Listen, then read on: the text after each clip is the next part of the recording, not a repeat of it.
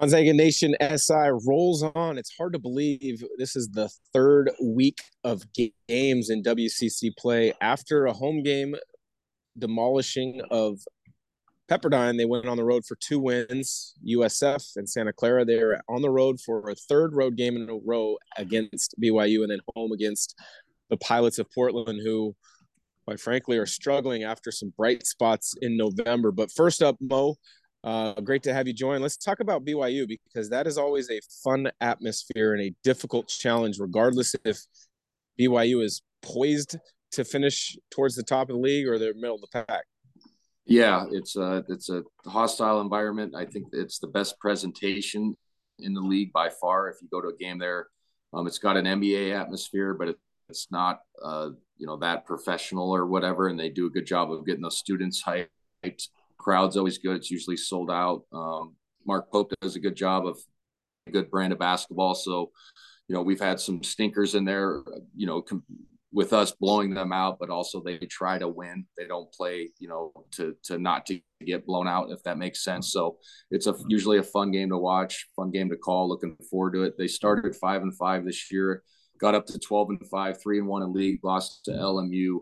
But in their minds, we're 3-0. They're 3-1. Obviously, if they can beat us, they'll be tied for first with a tiebreaker in league. So it's going to be a big game for them. Last year in the league, in the WCC, obviously it's well documented. They're going to the Big 12.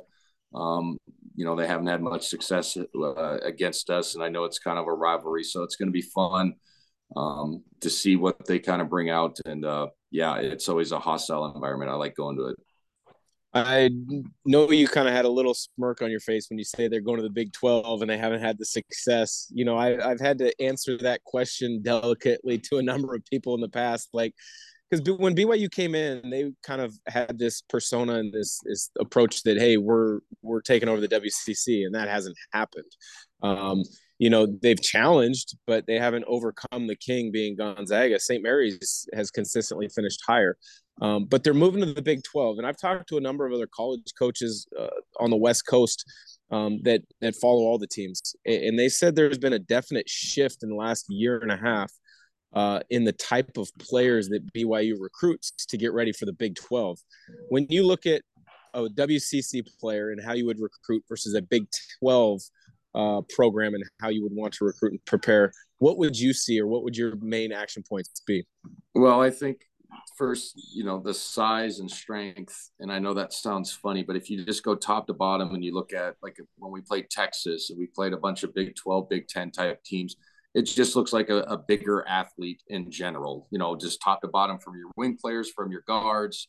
And then obviously like a team like Baylor. I mean, remember Baylor, how strong they were from top to bottom. I think that's the biggest difference when you go down from our teams in our conference to our still good teams. We had three, NCAA tournament teams last year. Was a 3-bid league. But if you look at just walking through the airport, you'd be like, that's a basketball team. That's maybe a basketball team type of deal. Yeah. So I think it's just a different athlete and a different type of player. I guess it's more bruiser. I would always argue maybe the West Coast Conference guys are a little bit more skilled from top to bottom, if that makes sense. I don't know if that's the right way to put it, but then also, the athleticism from those big programs is such a different beast and animal. And we saw it this year with Purdue. I know that's a Big 10 team, but we saw it with Purdue. And then obviously when we went to Texas, I mean, there was athletes all over that floor. Not that we aren't athletic, but it was like 1 through 12 on that team is probably, a highly touted recruit. So it's just a different ball of wax, I think, in general. Yeah, I like a lot of your breakdown there. I think the WCC has tremendously skilled players, but the size and the athleticism and the length is much bigger and greater at these other conferences. It's so funny to me when people talk about, this player can fit in this league because of that or this.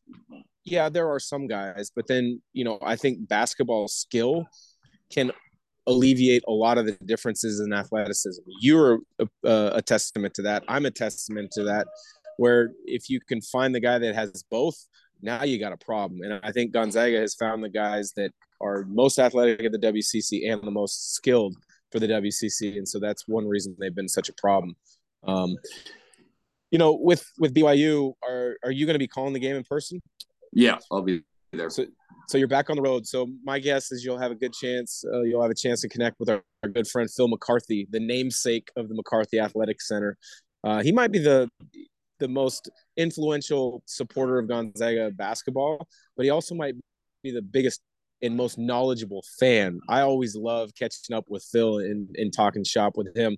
Do you have plans to grab dinner before or after the game? Yeah, usually we after the game we go. He has an office downtown in Salt Lake, and we usually me and Huddy go and just throw a few back with him, and it's fun because he always has stories. He's not a BYU fan. Let me just put that out there. Yes. So when we win, it's always fun. The beers get flowing a little bit. And the stories. He's a big Utah supporter, University of Utah supporter. So there's the divide. If people are listening, understand like it's either you're Utah or BYU, and you hate the other side. So just to give a little context of his fandom, but yeah, he's a fantastic individual. Has done a lot for the Gonzaga basketball in general, but just the university. And you're exactly right. Like he can talk about games from the 60s and 70s. I'm like, Phil, man, like I have no clue who you're talking about. I mean that in the nicest way, but I'm just like, dude, I wasn't even alive. My parents weren't even together then. You know what I'm saying? So, but it's fun. It's fun to go down there. Like I said, hostile atmosphere. It's going to be a fun game. They always play us well for the most part there. And, hopefully our guys can get 3 wins on the road. We'll just quickly touch on the second game of the week, and that's a home game against Portland. You and I have slightly differing views on that program. You being growing up in Gonzaga, land in Spokane probably changes how I look at it because I grew up in Portland, 15, 20 minutes from campus. I almost went to Portland out of high school, almost went there before transferring to Gonzaga. They tried to re-recruit me, but Shante Leggins, I think, is doing a nice job, although they've kind of fallen off a cliff since a tremendous start in non-conference. Just give me your quick thoughts on this game and the Portland program as a whole. Well, it's going to be interesting because, like you said, they played well in the PK 80. They took Carolina down to the wire, and then they almost beat Michigan State, lost by 1. So it was a really good program building type of weekend. Even though you didn't win, if you got to take steps, especially if you're a smaller program like Portland. So it was interesting to see. It was like, oh, maybe they have a chance to be kind of middle of the pack or, finish in the top 3 in our league. And then, like you said, they've kind of fallen off the cliff. Play an interesting style. He gets them going up and down. They play fast. They try to be physical. So it is kind of usually a chippy game between Gonzaga and Portland. And it was like that when he was at Eastern. So I always just view it as it's fun to watch, and it's fun to see what happens because it gets both, where both teams and benches are kind of talking. If you remember last year, Huey left his starters in with about a minute to go. Do you remember that? And we were up 30. So there's kind of this a little bit. It's not, bad blood in a sense of like, trying to embarrass somebody, but like it's one of those where like, hey, you guys need to just go back over to where you came from and you know what I'm saying? So it's fun because it gets a little bit chippy. He's done a great job of elevating that program. I don't blame him for leaving Eastern Washington. He had that program elevated, and that's a story for later podcast. That if the athletic department votes to kill sports or whatever the university and it almost passes, I would have left too. That's my point. It'll be interesting to see what type of team shows up because, like you said, they've struggled in the last month and a half.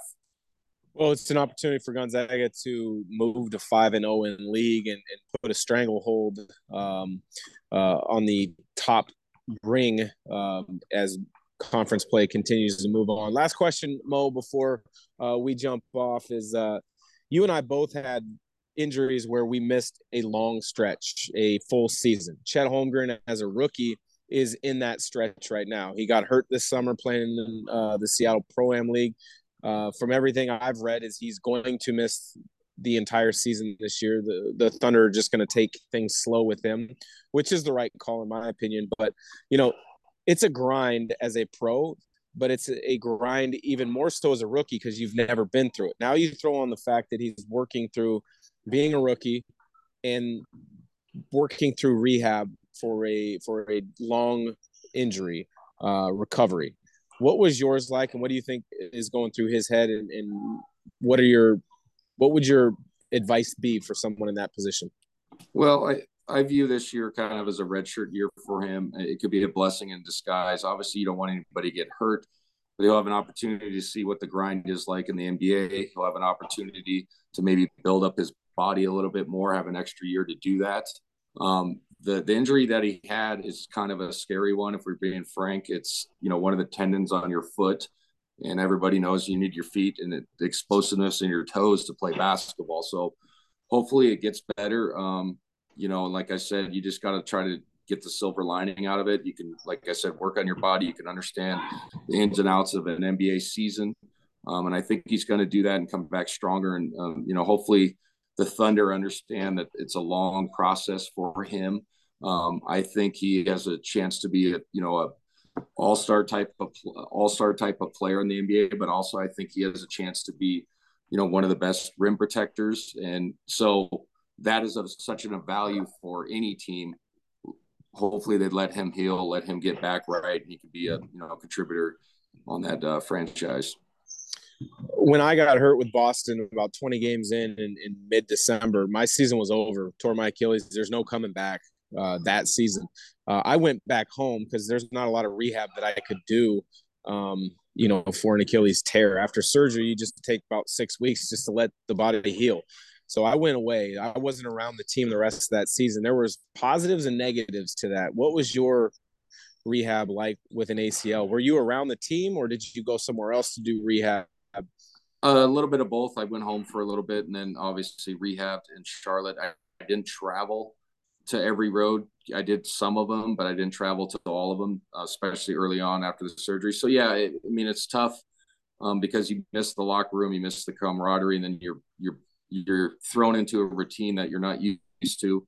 But then it's nice if you can be able to get away, and it kind of alleviates some of the sting of not being out there when you're sitting and watching courtside all the time. So I think it's a pros and cons to that approach, and hopefully they allowed him to, obviously be around his family, but then get back into the fold. Like I said, once you get to a certain level, you do need to travel. So you understand the grind of that. You need to be around their doctors and their trainers, doing the right thing. So yeah, it's tough, but there's, it's just part of the business and you got to work through it.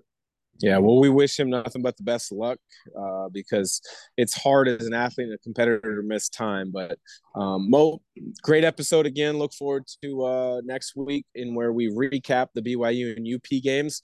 And who knows, maybe our calendars will actually align and we can sit in person again because it's great doing them on Zoom, but there's something a little better about being in person and talking basketball because I know as much as I like basketball, you like basketball. Talking basketball is a lot of fun. Yeah, absolutely.